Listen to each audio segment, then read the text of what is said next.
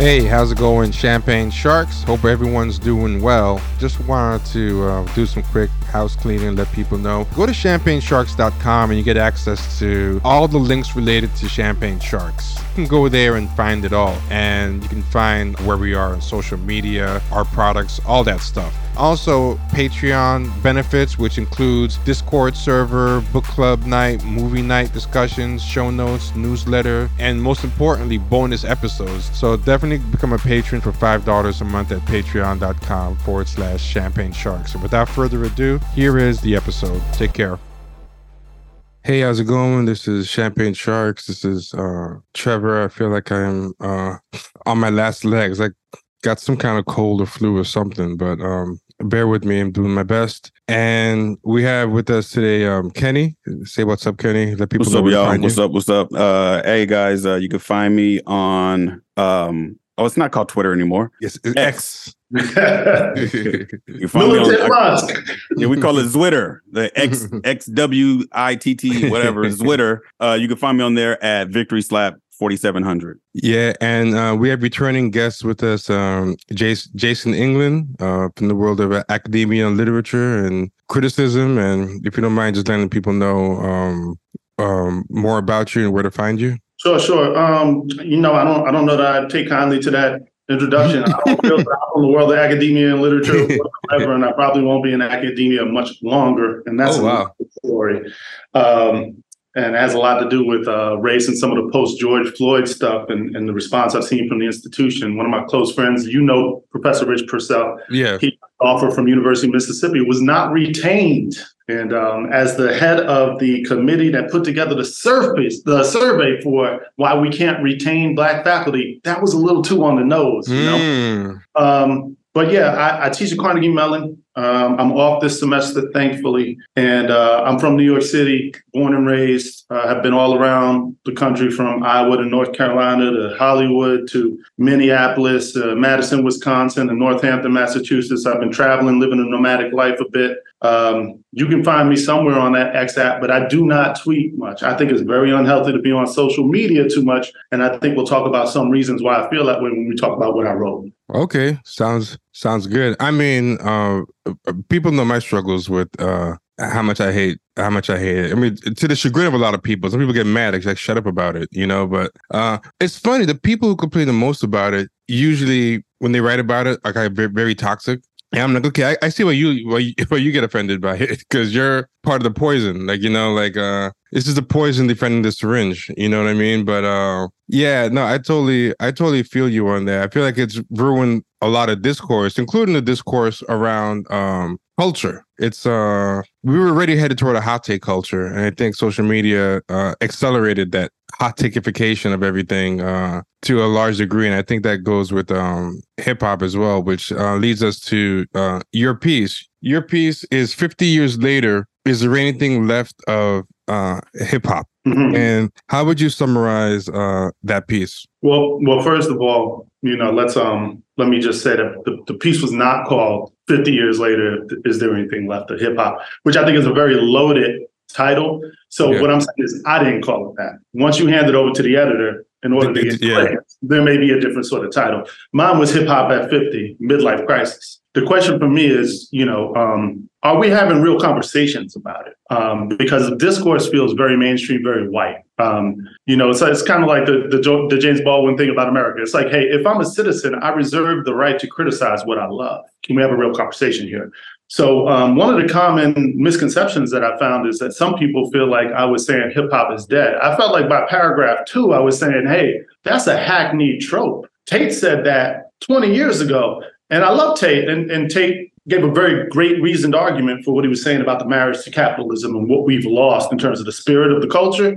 But I was saying that's not what I'm here to do, because Vandermeer in that book in 84 said that. Every single one, I don't do lists, but let's say I had a list of top 50 albums. Every single one of my favorite 50 albums came out after Vandermeer said, yo, this shit is dead. So obviously I don't believe that. But my question is, given that it is alive and it's in a very strange phase, and some of the forefathers need their teeth fixed. And I don't even mean that insultingly. Like I think that's a very, like, that broke my heart to see some of these people like MC Shan on film. And I'm like, yo, bro, we got to care for the elders in this culture. And some of the people who came after them, who made a whole lot of money on it, are leaning in ways that are very anti-Black, anti-hip hop, and how I recall the culture being structured. Is there a way we can actually talk about what's happening and how the culture has been decentralized, right? And how did we arrive at this point? And so I wanted to kind of spark a discussion that wouldn't be beyond like these sort of like adjective laden celebrations, like the hip hop, the funk, the sway, the juke and the jazz.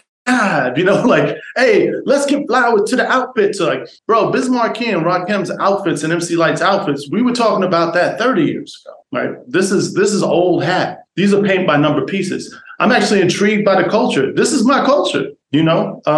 I really want to talk about it. I'm hungry for it. And so much writing out there about it is so empty now. And so few people are engaging it on its terms and realistically.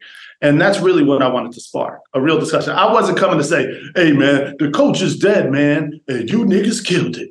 You know, so let me just clarify that. Well, one thing I wanted to do is I wanted to take a lead a little bit in the beginning because I had a few slight disagreements, but Kenny, I think, had more substantive disagreements. I mean, they could be. One thing I do agree with is that the way hip hop is written about today is horrible. You know what I mean? You got these sites like Hip Hop DX and, you know what I'm saying, where they do things on purpose. Like it's a lot of clout and trolling. You know what I'm saying? Like, but this is the thing. I'm 42 years old. I know they're trolling, but I'm 42 years old, so I know how to duck the trolling because I know better. You know, now if you're going to engage in that, then you're going to get what you get, right? But one thing I do know for sure is that I read the piece, I read it a couple of times, and I actually screenshot some stuff, whatever, and I took some notes. But one of the things for me is I grew up on the West Coast. I was born in Inglewood, California. I live in Portland, Oregon now. And I can remember growing up on the West Coast where our music was seen as less than. And when I was reading the piece, first of all, it's a great piece. But when I'm reading the piece, I felt like there's something missing as far as like the respect for what it is today. And one of the things that you see a lot, and this is a lot of people that be trolling, they always make it like hip hop today is garbage. It ain't no good. The music that's garbage today didn't exist 35 years ago when I know damn well it did. I remember I was one of them dudes that bought CDs every week. I watched Rap City, UMTV Raps. I was engaged. I was involved. I got family members that rap. The first time I ever remember hearing rap was Run DMC and like Force MDs. But the first time I actually engaged, my cousin Ishmael is 46. He's 46 or 47, and he was the one that in the family that had all the CDs of stuff I never heard, De La Soul and LL Cool J. I never heard that stuff. So when I first heard it, I was like, "What the hell is this? Like, this ain't The Whispers. This ain't Prince. This is different. This is definitely different." You know what I mean? Hey, I was listening to the Whispers today, so no disrespect to the Whispers either. But yeah, no disrespect to the Whispers. You know what I'm saying? But it was different. You know what I mean? I knew, but this the thing about it is I knew. It didn't take me to have to say, well, what is this? You know, I knew what it was because this culture comes from the hood. Like, I know what it is. Now, that being said, depending on where you come from, it's going to look different. It's going to look different. You know what I'm saying? LA, hip hop in LA, when you go back, it was a lot of like me and T was talking about it. What was that, about a week ago when you were going to that Egyptian Lover show? You know what I'm saying? Yeah, I was in LA and I was going to an Egyptian Lover. But that was lit. And I can remember when Egyptian Lover, like I call it because I'm really into like records and music. Like when you listen to Egyptian Lover, you're hearing Tour de France. You know what I'm saying? You're hearing these records that were like electro records or something like that. And it wasn't really respected. So when I'm reading the piece, and it's something that you had said when you were talking about how I have it. You said that basically what you was explaining is that hip hop is like a caricature of what it was. You know what I mean? And you made a point about it. You said, let's blow out the candles. Hip hop is 50 and leaning more towards Andrew Tate than Greg Tate. And I thought about that. And I was like, yeah, but we've always had Andrew Tates in this culture and in this. I mean, if you really, you know what I mean? Like when you really go deep into it, I can remember getting in trouble for listening to Too Short. Something I remember with the Andrew Tate thing, right? I don't know, Kenny, if you remember this episode we did, but Jason, we did an episode during COVID where we were playing proto incel hip hop, and we were just noticing how much old hip hop was low key, like really incel, like Kool G rap "Truly Yours," and you know, and a lot of people like, you dissed me before, now you bitches ain't shit, and all this stuff, and we were like we didn't realize how low key incel-y a lot of you know, iconic rap was, you know. So I think I did realize that though, and I do want to speak to some of these points. So and I'm not gonna like here's what I feel like about this conversation, Ken. This is a good faith conversation, right? So we're engaging with the points I made in the piece, and then we're going back and forth about our experience with hip hop, right? Part of the online stuff that throws me off is I'm from where I'm from. Now, take past that I'm from where I'm from. Grew up how I grew up. I'm 6'6", 250. Some of y'all online got to lower your voice and watch your tone. Don't talk to another black person talking about hip hop. Oh, get this motherfucker out of here. Oh, I know you was at your family picnic doing the did to the swag. So that wasn't in my piece, brother. And you weren't at my family picnic, and you'd be scared to be at my family picnic. I'm not saying you, but a whole lot of people talking this online, right? Now, if you want to know what I was talking about, then we can talk about it. But one, and this is true, the funny thing is I was not trying to write some kind of rehash of comments. I used to love her. I didn't even like that song. I was a New York dude who listened to other stuff. That was always what marked me. Like, as soon as Outkast came out, I was on it. I brought it back to Harlem. Cats were like, yo, it's this, you know, like at first. Cube was huge in Harlem. Pac was huge in Harlem in ways he wasn't in Brooklyn. Even regionally, things were different in New York. But West Coast stuff, the very big thing where I was from, and I was getting into it, and I listened to like beyond the like shit like Souls of Mischief and Pharcyde, like when you talk about the artsy, smarty, arty type shit that sounded a little East Coast, I was listening to anything that came out. Another Level was whack as hell. I was listening to Another Level though. I copped the album. I wanted to hear all of that. You know, I said, you know what? It's funny you said, I don't want to cut you off, but that's exactly what I told T. I said, you know, the thing about it is the West Coast gets labeled as basically LA. You know what I'm saying?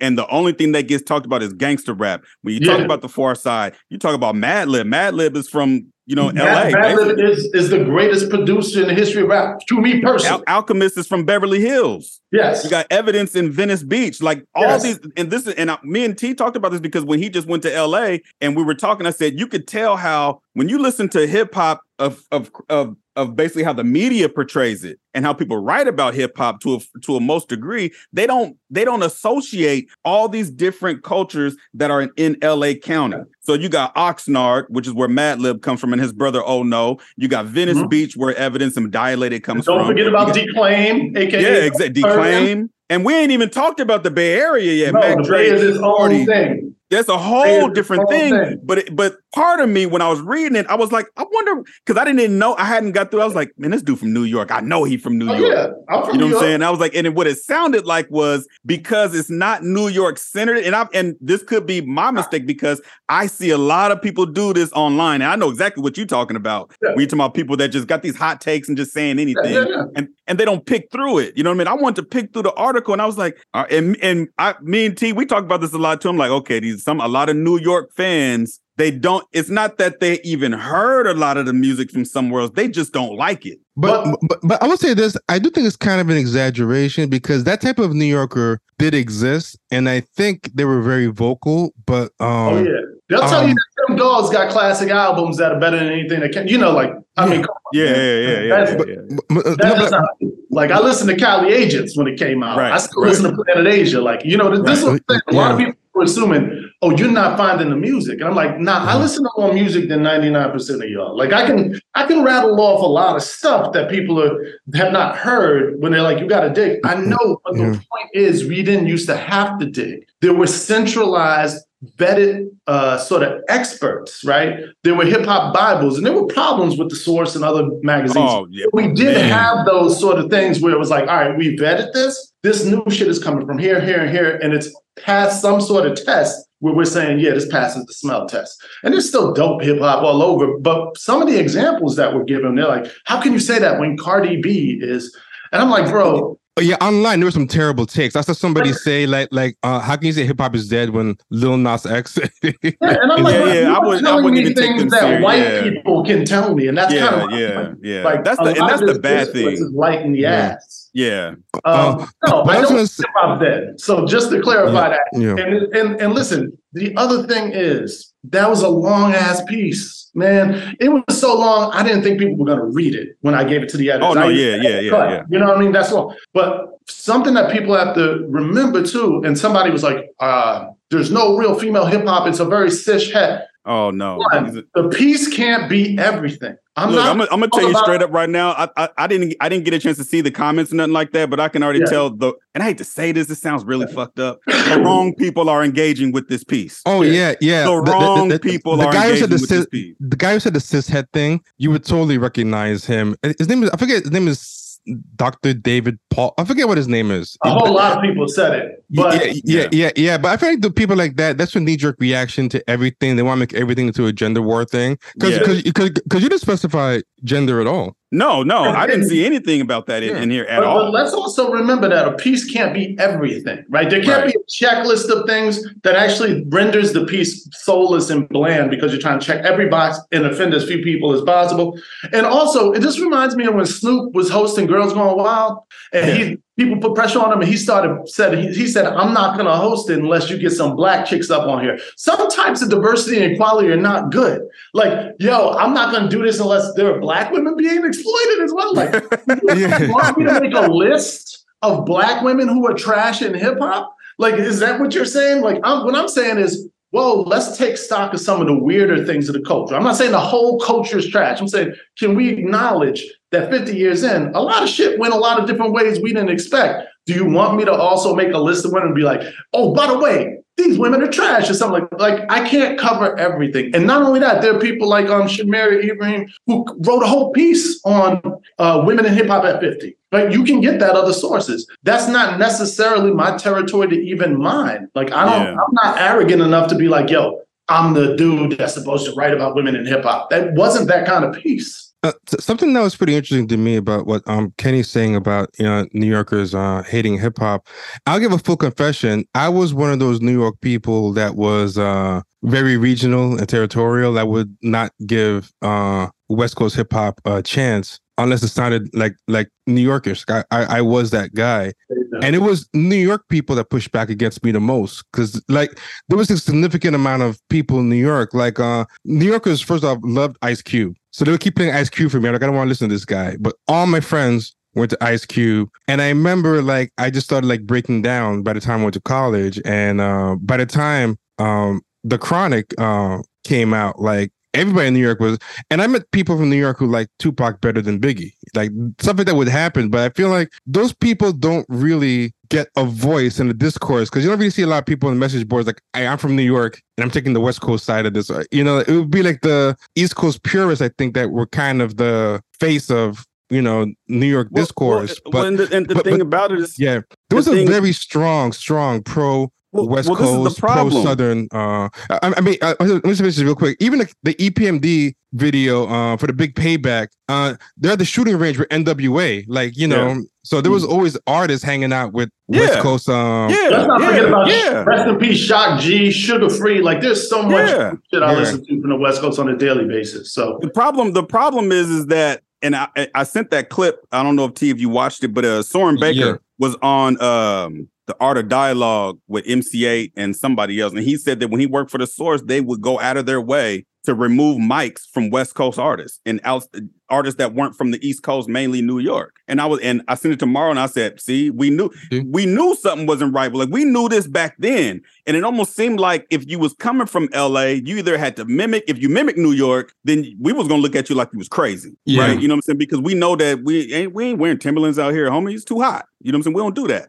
So it's like we didn't get a chance. And on the West Coast, we love y'all shit. Like I grew up on Dayline, Tribe, and Jungle Brothers, and I heard all of that. We knew who NWA was, but we didn't get to see them as much because they were really underground. Like if you had an NWA tape before they went really mainstream, you was a lucky motherfucker. You know what I'm saying? Like we would get Bay Area artists like JT the Bigger Figure, Mac Dre. They weren't signed. These dudes were on independent labels. So the only way I love Mac Dre. Yeah, the only way you can get them tapes was if you knew somebody. Like my cousin lived in San Francisco. You know what I'm saying? So he would come up with 415 tapes and Harm and all this other kind of stuff. So that's how we would get it. But we love New York. So when all the pushback came, we couldn't understand like why y'all hating? Like it doesn't make any sense. But you know what I think what the irony was though is if you talk to people from the South, they'll lump LA and New York together the same way you're lumping New York. So I see people from the South, they're like, New York and LA niggas weren't giving us any shine. They're lying. They're lying, dude. They're lying because LA and specifically the Bay Area artists been collabing with the South since day one. Yeah, but I think it's a similar thing. I think from the outside, things look a certain way because that's what I'm saying. There were always a lot of New York people that were fucking with LA, but I think there was like a very vocal part. And but they weren't doing music with West Coast art. I think the first time was Ice Cube and the Bomb Squad, Chuck D. But y'all are highlighting something for me that I think is interesting and why this is a complex topic that people have to talk about. Because we all bring to the table these sort of preconceived straw men we're ready to argue against. Like it's like an open wound, right? And there are a lot of different cultures that we're talking about here. Like, first of all, hip hop culture and black culture are very different things. They might have dovetailed. They're two different things, yeah. But they're different things. And sometimes some of the people online I see who are critics are these jack of all trades, everything black. They don't know shit. They don't know nothing. Yep. Right? Yep. New York culture and hip hop culture also are intertwined, but they're not the same thing past a certain either, right? Right. And so I'm a New York dude in terms of where I grew up. I'm a hip hop kid in terms of my origins, no doubt. And I stayed with hip hop. So like MCA, we come strapped. I'm still trying to figure out who Little Hawk and Bird are. Shit, man. I mean, I listen to the new MC8 albums. Like if things come out, I listen to them. And the new stuff I dig for. I'm into crews from Wilmington, Delaware. Like this shit is all over now. Yeah. And even the kids from Delaware, who I'm thinking of Mobilari, All Hail YT and Jay Nice and Rush Dollar Sign. Like they have these weird, like some of them lived in Texas for part of the time. And they got like an old school boom bap meets sort of like a Texas UGK thing. And there's like West Coast funk and synth in it. And it's really fascinating to see the evolution where like people do double time raps, West Coast raps, like all of it is kind of melted together. And there's a lot of interesting stuff out there. Just don't come at me and say, have you listened to the same shit that the white people are dancing to? People know it in real time. General rule. White people in real time are telling you it's subversive. It ain't subversive. It's not. And that's the bad thing is that sometimes in these conversations with hip hop, when the wrong people get involved, those are usually the people that are trying to Christopher Columbus this shit. You know what I'm saying?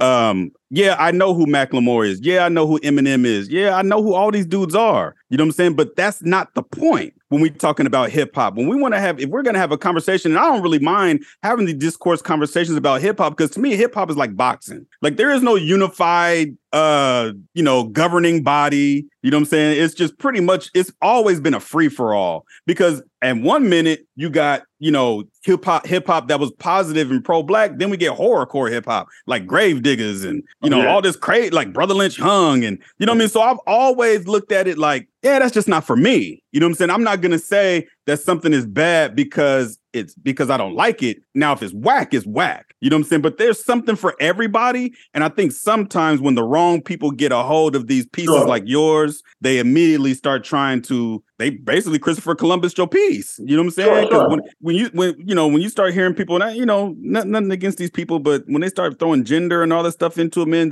you don't really understand hip hop from its foundation to where it is now. You know what I'm saying? I tell people all the time, for every Ice Spice, Tekashi 6ix9ine, we had some garbage motherfuckers back in the day, but they weren't pushed to the front. Today is different. They're pushing people that literally can't rap. Like if you can't rap, I get it. If you make good songs, cool. Because we've always had people that can't rap, but they make good songs. Hammer was 30 times platinum. But if you can't rap and the song is whack, why are you on the first thing when I open my Instagram, when I open my Google page? Like, why is it you the first thing I'm seeing? That's on purpose. Well, you have this other thing that's happening too that I noticed, which is a lot of this music. And I'm not trying to pick out Lil Nas X with Cardi B. It's just that was something that was thrown out. Right. But a lot of this music, you want to listen to it, cool. But the meaning is projected onto it. Like there's an attempt to take this and make it do more than it's actually doing. And I've been trying to figure that out for a long time, but it kind of like,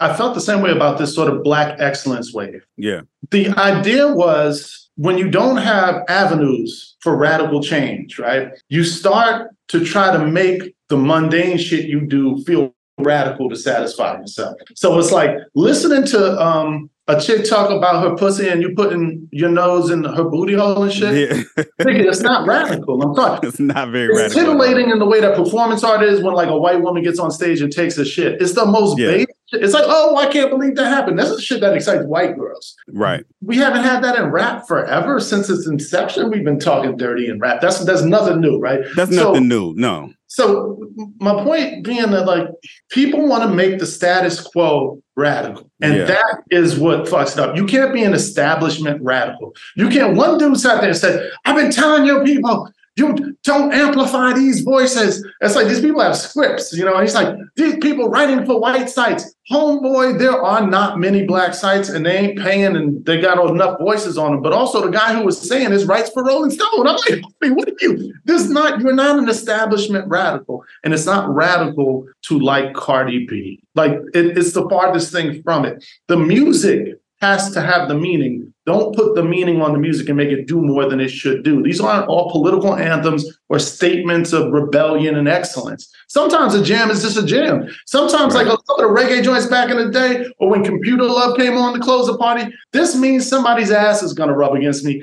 I don't like this because I'm declaring my blackness and my rebellion against the oppressive state. I want some ass. Right. It's not that complicated. And so sometimes it feels painful to hear people with these long, protracted like missives about how the black body is set free. And nigga, shut up. Yeah, I don't want to hear none of that. Anything with the black body, like, you know, I just tune out. I'm so sick of the whole black body thing. When you hear black body, heteronormative, and all this other kind of shit, all right, bro.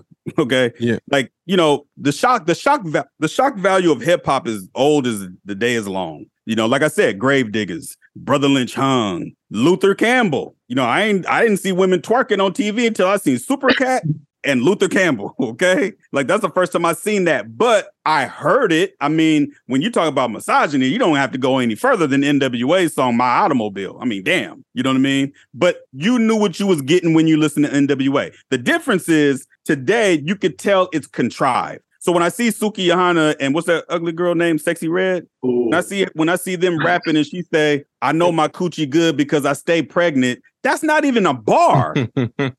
See, it'd be different. This is something I told T when we were talking about the piece. I was like, you know, sometimes we need to just tell the truth. The music is just not good. It's just whack. You know what I'm saying? I don't care what they talking points are or how they think they're going to empower themselves or whatever. It's just not good. There's other rappers we could find out there that are good, great artists that are women. It's almost like how I remember when I was in college, I was in the Black Studies department and they wanted me to be a part of a hiring committee and they were going to hire this brother from Tupelo, Mississippi. This brother was cold. Man, this brother was off the hook. But the faculty came out and said, if you guys hire a man and don't hire a woman, they're going to go to the president or the dean or something, whatever they were going to do. And I was like, okay, well, can we get a woman that's qualified? So they thought they found someone that was qualified. The entire department doesn't exist anymore. And it wasn't because she was a woman. It's because she couldn't do the job. You know what I'm saying? So it's like we could go find the artists and find the people that can do the job. We don't have to just throw anybody out there because it's a woman. Like, that's dumb. You know what I'm saying? And what it does is it waters down the culture.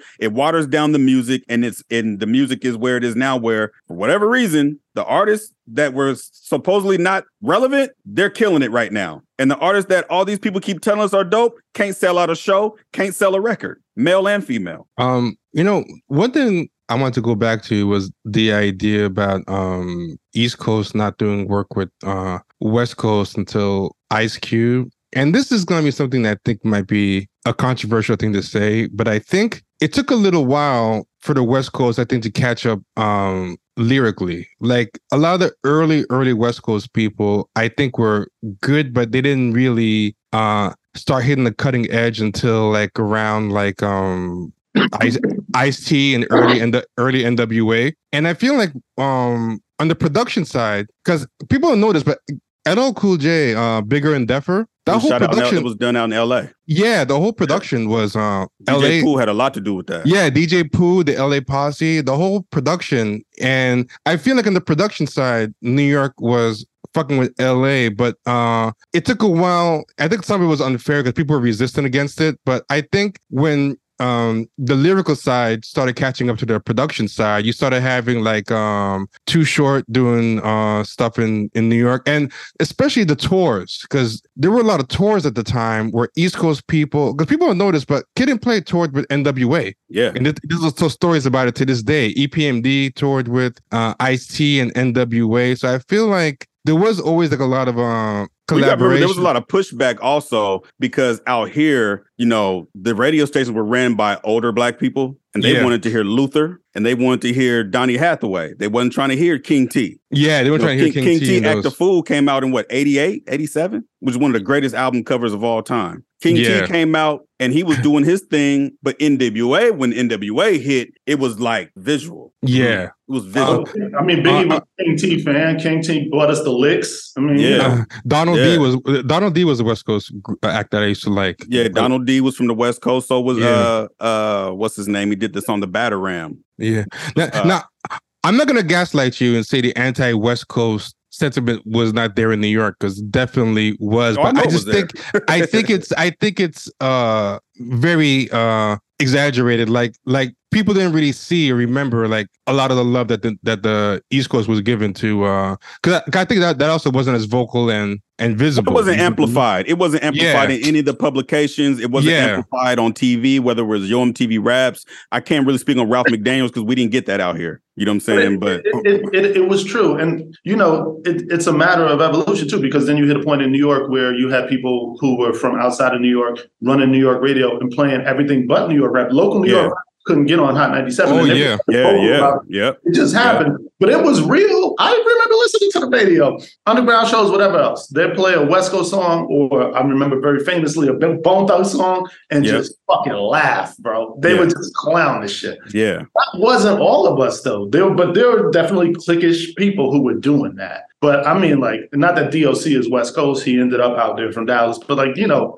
that was shit that instantly hit. That was he has one of the greatest voices of all time. This is one of the greatest tragedies too, right? Yeah. But you know, the other thing was the video shows. Yeah. The underground video shows were originated in New York, and you had to be here to be on them. Every once in a while, West Coast group would come through, but that's what we were seeing. That's what we were hearing. It was just hard to crack it. Once stuff started cracking it, man, people were listening. So like, I do think, and you said Too Short, you know, with like when the West Coast caught up lyrically, but even Short was saying people were dissing. He's like, hey, they say the dog can't rap. Yeah. Well, kind of prove that, you know? Right. Yeah. But you know, it's like, this is a different style. It's funny you say that, because I was about to say what you said about Yo MTV Raps. I don't even think that's 100% true, because it depends on if you're talking about the Fab Five Freddy edition. No. Ed Lover edition. The Ed Lover edition. The Ed Lover edition was definitely anti-West Coast. But Fab Five Freddy had. That's how I first heard about NWA. Yeah, Fab Five Freddy came out to Compton. Yeah. Fab Five Freddy showcased all the West Coast people really early. Because I remember I learned about them from them. I was like, who the fuck is this guy? Because I saw Too Short. I'm like, who the fuck is this dude? I looked him up and found out he was selling what he was selling. I'm like, huh? How is he selling like that? I never heard boo about this guy. But this is something that Ed Lover said, and I had to give him his respect when he talked about how he couldn't stand Too Short. He said, but then he went out to Oakland and he realized that Too Short is talking to his community. And I mean, you know, nobody talked about it back then because it wasn't, unless you live out here. But Too Short always said the city of dope. You know what I'm saying? But that's where all the pimping, all the dope dealing, Felix Mitchell, you know, all the movie The Mac was shot in Oakland. Mm-hmm. You know what I'm saying? So of course he's talking to his community, but we also understood that KRS-One was talking to his community. Wu-Tang was talking to Staten Island. I ain't never been to Staten Island, but one thing about Wu-Tang, Kane, Rakim, I know they're not talking to my community because I know they're talking to black people, right? Now, that doesn't mean we're all the same. We're not a monolith. So we're not all the same, but I know that they talking to black folks. I might not understand the experience, but I will go on like I got told T, I said, I'm coming to New York next year. I'm gonna go to a Yankee game. I said, I want all that old New York shit. I want rats. I want the racist Italians. I want the cops. I want all that shit from 1977. You know what I'm saying? Because to me, when I looked at, like I told T, I said, man, there's something about New York. I said, even when you watch the movies, like when they're in New York, you see steam coming from a manhole. Like, what the hell is a lot of that shit? A lot of that shit is gone. Just I'm brace yourself, man. The rats are still there. They're eternal. and there was I think there was one person, like, you know how this shit is weird, how people get weird. I don't check social media. So right. What the stuff that I was seeing was like friends of mine who are actually in the social media universe. They'll send me a screenshot and be like, oh, this person said this argument or something. And so like one person was on Instagram doing some weirdo shit. This piece has been going around. Everyone loves it. I don't know that I love it. I read it 3 times. I don't know I love it. Felt a little hollow. I felt he needed to show some culpability and vulnerability and put himself in it. And I'm like, listen, man, if I were to write about gentrification in New York City, what politics and culpability and vulnerability you need to hear from me? I think that the tendency in the last 10 years of mediocre Negroes talking about themselves all the time. Has infected essays in a way where people expect that. Like, you know what? My life is somewhat compelling, bro. I grew up homeless. And then in housing projects, my best friend got shot and killed execution style. My cousin got shot and killed in a nightclub. You know, my uncle killed 4 people and beat that rap. That's where I come from. Yeah. Has nothing to do with this hip hop piece. In my life, whether it's compelling or not, is not the point. There's one personal detail I dropped in there. I said, hey, here's where I'm from. My cousin is one of the fucking originators of this shit. And it wasn't saying like this means something. What I was trying to signal was, hey, niggas, this is for us in a conversation for us. It might be a defector, but this is one of us. I'm not one of them white people telling you, oh, your shit is, it's about violence and twerking. No, I'm trying to tell you, hey, I'm really from this, so let's have a real convo. But all the personal stuff is what I don't need. These people are compelling as a dried meatball on a sidewalk, nigga. And they won't stop talking about themselves. They inject themselves into everything. And they all get deals. They all get deals for memoirs. Yeah. And they all get deals for memoirs on top of that. They go straight to the bargain bin. It's like, I don't even know how many landfills are filled with you guys' memoirs. Nobody fucking cares, you know. But also, like, there are interesting, this podcast right here is reminding me of what it is that I'm missing. These interesting conversations. Hey, here's how I felt. Here's what was going on here. Or you brought up Hammer. Hammer is whack. The other day, Cormega, of all people, from Queens came out and said, I want to give Hammer his flowers. I strongly disagree. I don't want to give Hammer no flowers. This shit was whack. But I will say this, and I think Cormega meant this as well. I'm not going to speak for Corey McKay, who's a real motherfucking nigga. And I respect him and his life and his opinions and his hip hop. Hammer deserves something though. Yeah. He does. He got dissed and dragged publicly by Ice Cube, by Q-Tip, by many people. But like those are 2 people who at the time were luminaries who straight up called him out on record. Yeah. And a lot of us felt like he deserved it. But you go on and look at what Q-Tip did after that. Go on and look what Ice Cube did down the road. Shit, look at Common, who made I Used to Love Her. Common is every bit the sellout that Hammer was, more cynically. I was some of the Common songs he did with these white girls doing pop rap where he pops up on the chorus and black people didn't know about it and shit. And the advertisements and all the cheeseball shit. They owe Hammer an apology because all of that strictly, this is the real shit. We don't do this and all of that. That's a conversation that needs to be had too. Like, let's be honest, we did lean very much into mainstream American capitalism. A lot of us, he was right. Trust me, they're dying to floss. He was right about that. And it's like, man, this dude's whole shit got shitted on. And I don't even think he was being that cynical. No, and you know, the funny thing is that Hammer never claimed to be, lyrical, miracles, all the things that, spiritual. He never claimed to be that. And, you know, unfortunately, he gets put in the same lane as a Vanilla Ice because Vanilla Ice was hot at the time. with children mainly. But Hammer, the only thing I can say bad that I didn't like that Hammer did was that popcorn chicken commercial. I don't know what that oh my God. Like that was just bad. They almost put us back in chains. But he does deserve flowers because he had something that no one else was doing. But if you really think about it, now I know Hammer wasn't great lyrically. You know, I don't think he was trying to be. He was more or less trying to be a performer. You know what I mean? It's like when you compare Prince to Michael Jackson. Prince is a musician. Michael Jackson's a performer. You know what I'm saying? So it's like, but Kane was dancing too. Heavy D was dancing. Scrap Lover. Everybody was dancing. Yeah. And we liked it. Like and we liked it. Was the main attraction though. And we liked it. If we go back to some of the Hammer songs, I felt like there was a very strong aura of corn. So like, you seen her? Or we got to pray just to make it today. And that's not even we got to come back with pumps and a bump and it's all good. Yeah, on death row. That shit got real, him and the Speedo grinding. It was like and those sequin baggy parachute pants. But I remember he had that homeboy in his crew with the really crazy triangular flat top that was greasy. Yeah. But I will say I've watched some of his videos, and I was a Hammer hater. But I watched some of his videos, and the dancing in a lot of those videos, the performance-ship, it aged really well. But I was so narrowly focused because I was one of those people that's like lyrical, miracle, spiritual stuff, like to a fault. And I'm gonna say something that I think, I don't know how other people feel about it, but I got into a lot of West Coast hip hop later, after the fact, like retroactively. And I gotta say, man, a lot of it holds up better than the lyrical, miracle, spiritual stuff, because some of those punchlines just don't age well, man. Whereas the stuff like NWA and Ice Cube were talking about, it was lyrical, but it was about stuff that people still deal with to this day. Like, like about sellouts or the police, or like, dealing with scandalous women or whatever. And, there's like a maturity of it beyond its years where it's like, damn, he's talking about shit that, like, for example, this is Big Daddy Kane's song, Stop Shamming, which came out later in his career. And it wasn't one of his big hits, but I feel like it ages better than a lot of his songs that I like better at the time, because I feel like punchlines, it's like a joke. If you hear a joke for the 10th time, it kind of wears off. Like, like it,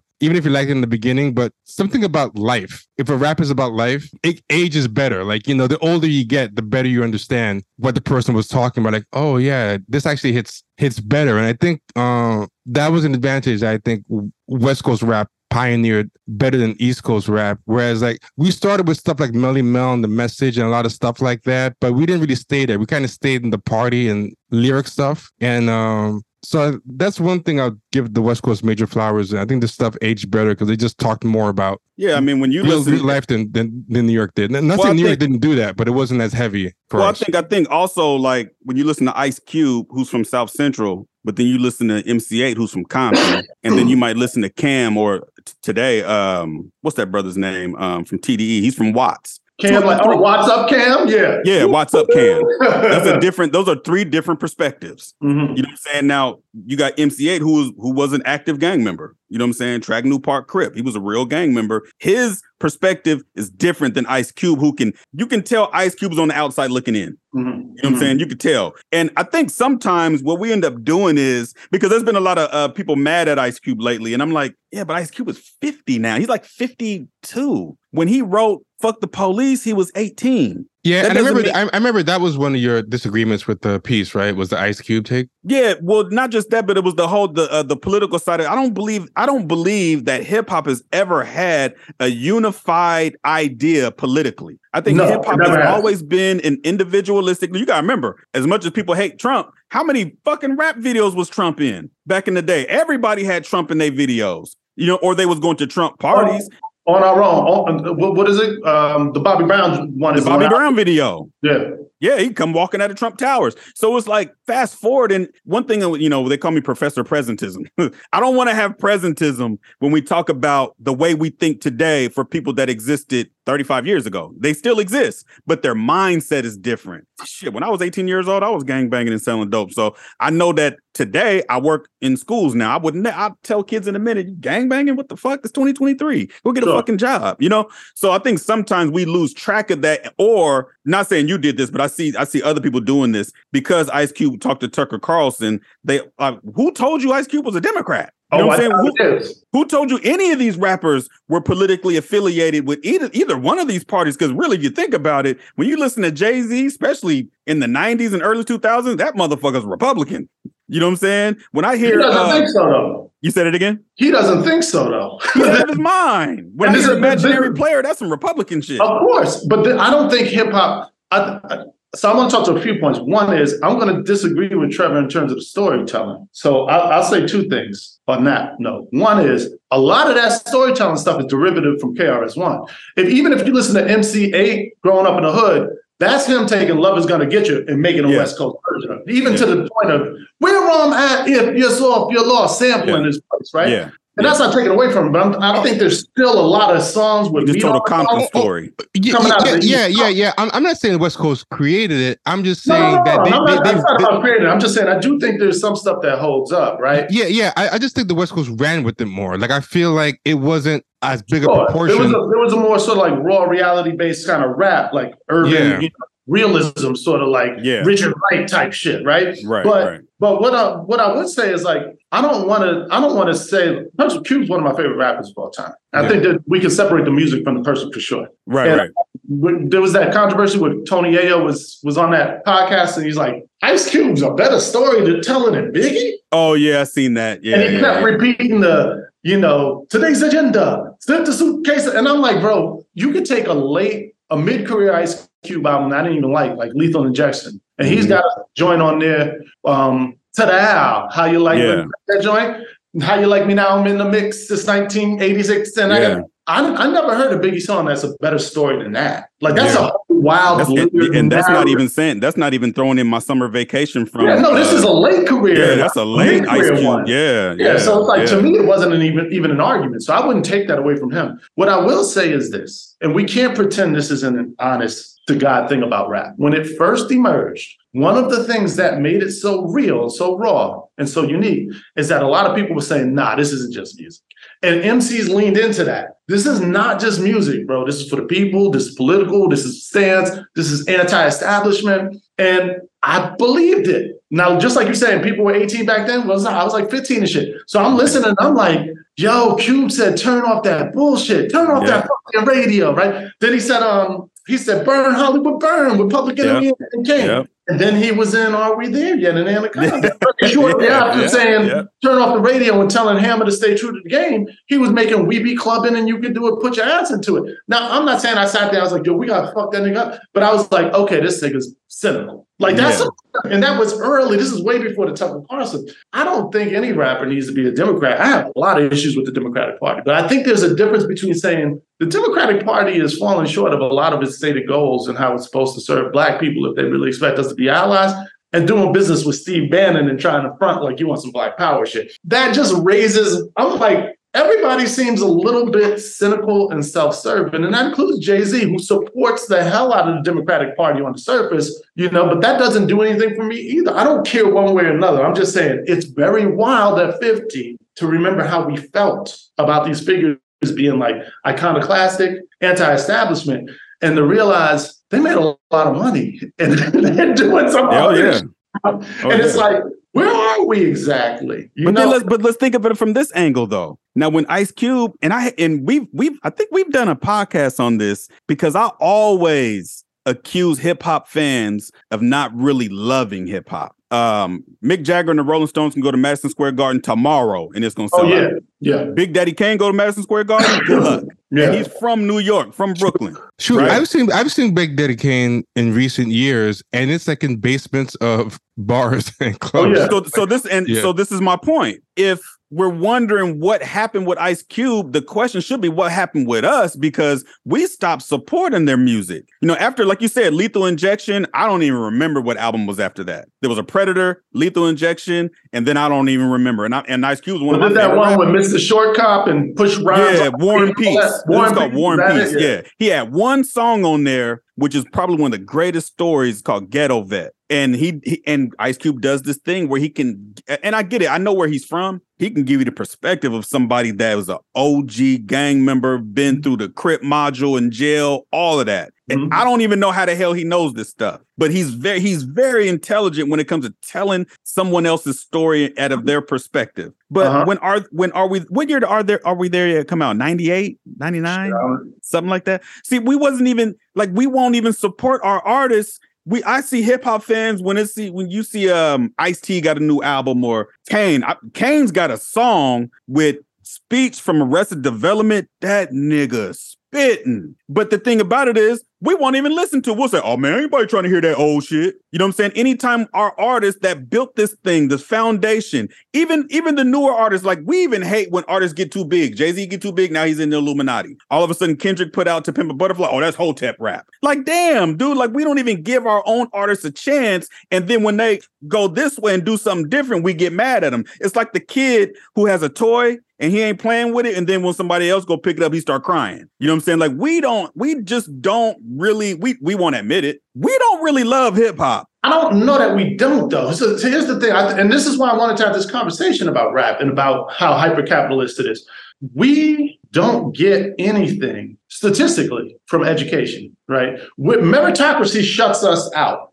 So we've done it. We've gone and we've gotten educated. We've gotten degrees, and statistically, we still don't make more money. The racism's still strong. The Black excellence movement happened. A managerial class got some money. Yeah. Affirmative action got rolled back. Yeah. Shit's worse than ever, right? The one thing that we do know is that capital can be more of a liberating force. We've seen that from people, right? We lean into capitalism. And so I think culturally, we are a little more predestined to lean into like what's new, what's shiny now, what's cool. Don't dwell on the past too much. But the other thing is, I don't think we ever supported hip hop because we can't. We don't have the capacity as a community. We're such a small percentage. Like until white people started buying the albums, there wasn't nobody going to play paid, right? Yeah. And white people don't give a fuck about Black history. There's got to be some new shit. So part of it, like the Stones can sell out because there's so many white people to choose from to buy those tickets. Like a lot of people don't give a fuck about them, but enough always will.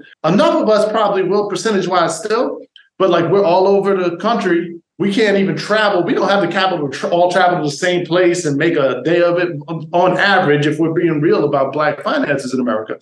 So like, I think I love all of that stuff still, and I wish I could support it. I don't know that we really ever had the culture built in. And I find that interesting to talk about. Like, I don't want to assign blame, like we failed these niggas or, yo, this is better than that. But I do find it interesting because Black people are very like, we can pretend we're very puritanical about how we discuss our culture, but we're the first ones to judge things in that sort of like whatever's hot is new, but also like, what's a list? What's your top 10? And to me, that's the opposite of culture. Yeah. I don't know that top 10. And also, if with rap having the history it does, and with humans having tastes, how come always it's the same 10 niggas? It's always Nas, Biggie, Tupac, Jay-Z. I'm going to throw in Rakim or KRS. Yep. From the West Coast, I'm going to say Cube or Snoop. You know? One of the problems, people have no memories. Like, for example, I was trying to tell people that no one would admit to it now, but in the heyday of rap, the Fat Boys were like a top 5 group. And like, I think too many people worry about sounding cool, so people don't want to admit what they liked if it didn't age well. You know what I mean? But there's a lot of stuff that was more popular than the stuff people are claiming is top 5 now, and like they were listening to that and not like for example, I remember when Fu-Schnickens were out. Yeah. And I was trying to get people to listen to stuff like stuff. I met some friends. I was trying to get them to listen to this group Wu-Tang. And it's like, get the fuck out of here. They pop it out and they put Fu-Schnickens. And if you were to ask any of those people now, who were you listening to back then? They'd be like, yeah, I was listening to like... the same people that tell you they never listened to Kwame. Yeah, exactly. And I think that's a big problem with... I still run a Kwame song called The Rhythm. It was a dope song. Oh, he did He was making them crossover R&B songs nobody wanted to do. Yeah. Not the average rapper. The K's more. And stuff. Like, why we always have to lie about what we love, man? Why we got to lie about what we love, man? We love the Fu-Schnickens. We loved... Kwame. Yeah, I still remember that classic Kwame line, like, not the average rapper, the K is more, rhymes like the thunderbolts to the mighty Thor. That was a hot little verse. That was a bar. He said, hold tight, brother, slicking it all, rap gets so hot it makes your spit boil, the rhythm. And he was smooth. Das Effects. Yeah, Das Effects. Was diggity, triggity, riggity. Yeah. But everyone loved that. I mean, to the point that Cube was imitating them and had them on his remixes. Like, everybody was ripping them off. Yeah, they were huge. They were putting them in movies. But I think old people have to admit that too, and I fully lean into that. You know, like people are like, yo, these young kids are rapping over Vanessa Carlton beats. They're rapping over pop songs about killing. And it's true, and it does sound goofy, but like, bro, Nice and Smooth was rapping over weird and like, like the samples for those songs and the lyrics. It was my favorite cartoon. Like, I loved it, but that's part of what culture is too. It's context and knowing that there are reasons you loved it. It was the time period where everyone was listening to around you and the references, and you might miss those things. And I'm open to saying that. What I'm saying is not your music is whack. I'm not saying that to young people. I listen to some of it. Some of it is fucking still very creative. Yeah. You know, but it's like, look at the environment, look around. It's so weird. Like, and that's the point I'm trying to make about jazz. Increasingly, the people talking about the music and controlling and dictating what's cool and they're not us, right? No. Like, you can't have a conversation about Hamilton. You know, like that shit was already verified. And I've said this before. I went to college with Lin-Manuel. He was a nice guy, bro. I don't have nothing against him. And get $10 billion off of musical if you want. But if we're going to pretend that's artistic rap or even good rap, as opposed to just a musical that white people like, then I have a problem with the discourse. We should be able to talk about that. We should be able to talk about the New York Times writing joints about white people beatboxing, right? Yeah. You know, like all of the bloggers.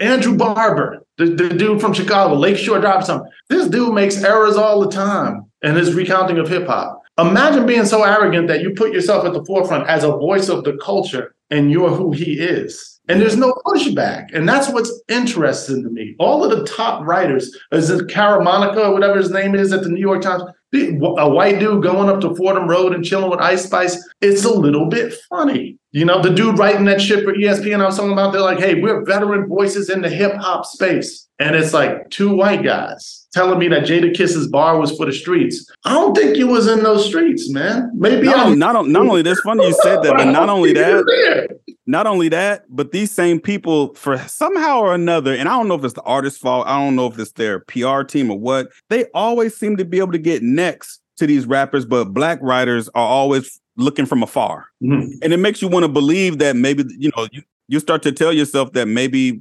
rappers don't like their fans or don't like black people. I don't know. The discourse, I think, has become narrower, and there's so many people writing about it, and yet no real conversations happening that are that interesting. And I know that because I'm seeking them out. Like, I love these conversations. Yeah. You know, and it's just op-ed pieces. It's just op-ed pieces of people giving their opinions. You know, like, to me, like right now, today, Kendrick Lamar is my favorite rapper. I like Kendrick Lamar because, one, he gives me a taste of both worlds. Like, Kendrick Lamar shouldn't be appealing to me. I'm 42 years old. You know what I mean? But he understands hip hop culture to the point to where he can give me the perspective of someone his age and also tell me what was going on when I was, you know, at my age and younger. And he's also mature. Like, I think also having a maturity aspect to his music also helps. And I didn't look at, you know, I always looked at his career as it's growing. When you heard Section 80, when you heard Good Kid, Mad City, and then To Pimp a Butterfly, and then Damn, and then this latest one. This is the stuff that black people claim that we want. Black people be the first ones talking about, we need to go to therapy. We need therapy.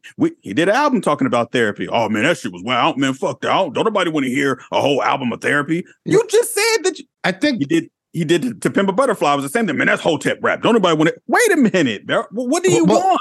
I think one big problem, and this is one of the minor issues I had with the perspective of the piece, is that I feel like what we think about as the rap of our day, it sold millions, but it sold millions over years because it became iconic and whatever. But a lot of it, the first year or two was out. A lot of it didn't even go gold. You know what I mean? Yeah, no. And I think part of the problem with trying to discuss rap today is what we consider like mainstream rap now routinely sells in the millions. And I think a problem that makes it hard to make it an apples to apples discussion is rap that sold in the millions was always questionable. Like back in the days, the only rap that, like, you know, sold in the millions out the gate was stuff like, you know, Hammer or Vanilla Ice or whatever. And no one really, people had the same complaints. Like, to me, I think the bigger problem isn't so much that rap is getting worse, so much as that there's no way to find that pocket of like selling 500, 400,000 copies max the first 2 years rap. Like that doesn't work. It can't work. That's drowned out. What's that? None of it can work that way. And let me just To clarify this, I never said hip hop was worse. I said hip hop has lost its mind. I said this shit is some wild shit, and I'd like to talk about that because it's some wild shit. All right, y'all. So that is the end of part 1. Go to, again, patreon.com/Champagne Sharks, or click the link in the show notes to get part 2. Be good.